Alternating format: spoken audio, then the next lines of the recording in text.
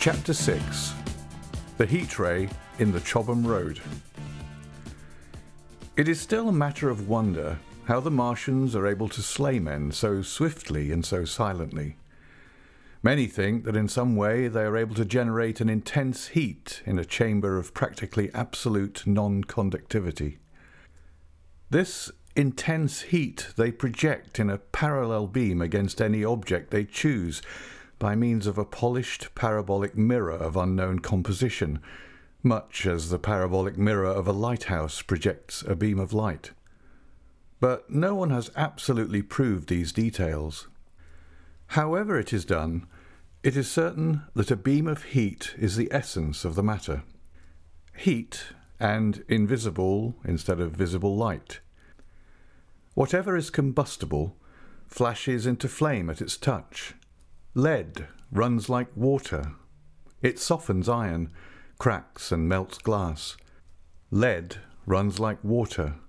It softens iron, cracks and melts glass.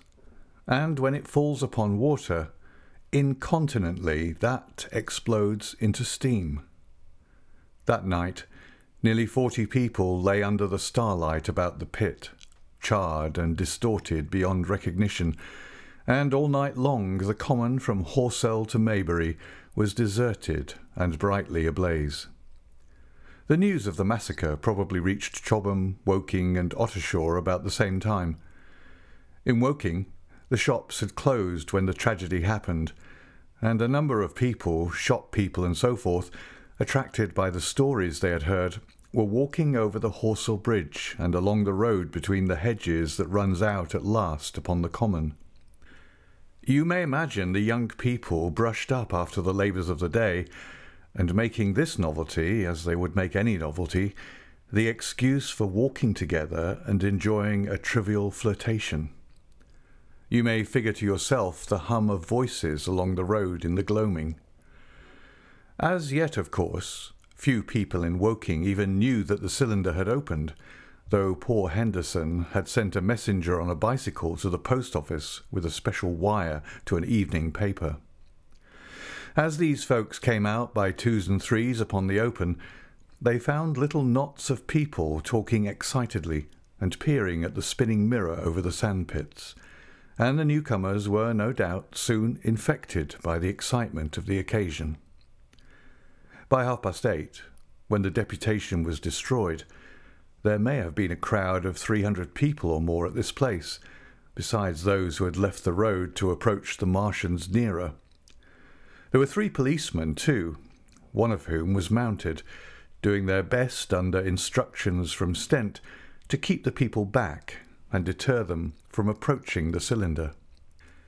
There was some booing from those more thoughtless and excitable souls to whom a crowd is always an occasion for noise and horseplay. Stent and Ogilvy, anticipating some possibilities of a collision, had telegraphed from Horsell to the barracks as soon as the Martians emerged, for the help of a company of soldiers to protect these strange creatures from violence. After that, they returned to lead that ill-fated advance. The description of their death, as it was seen by the crowd, tallies very closely with my own impressions. The 3 puffs of green smoke, the deep humming note, and the flashes of flame. But that crowd of people had a far narrower escape than mine. Only the fact that a hummock of heathery sand intercepted the lower part of the heat ray saved them. Had the elevation of the parabolic mirror been a few yards higher, none could have lived to tell the tale. They saw the flashes, and the men falling, and an invisible hand, as it were, lit the bushes as it hurried towards them through the twilight. Then, with a whistling note that rose above the droning of the pit, the beam swung closer over their heads, lighting the tops of the beech trees that lined the road, and splitting the bricks, smashing the windows, firing the window frames, and bringing down in crumbling ruin a portion of the gable of the house nearest the corner. In the sudden thud, hiss, and glare of the igniting trees, the panic-stricken crowd seems to have swayed hesitatingly for some moments. Sparks and burning twigs began to fall into the road, and single leaves like puffs of flame. Hats and dresses caught fire. Then came a crying from the common. There were shrieks and shouts, and suddenly a mounted policeman came galloping through the confusion with his hands clasped over his head, screaming. "They're coming!" a woman shrieked, and incontinently everyone was turning and pushing at those behind in order to clear their way to Woking again. They must have bolted as blindly as a flock of sheep. Where the road grows narrow and black between the high banks, the crowd jammed, and a desperate struggle occurred. All that crowd did not escape. 3 persons at least, 2 women and a little boy, were crushed and trampled there, and left to die amid the terror and the darkness.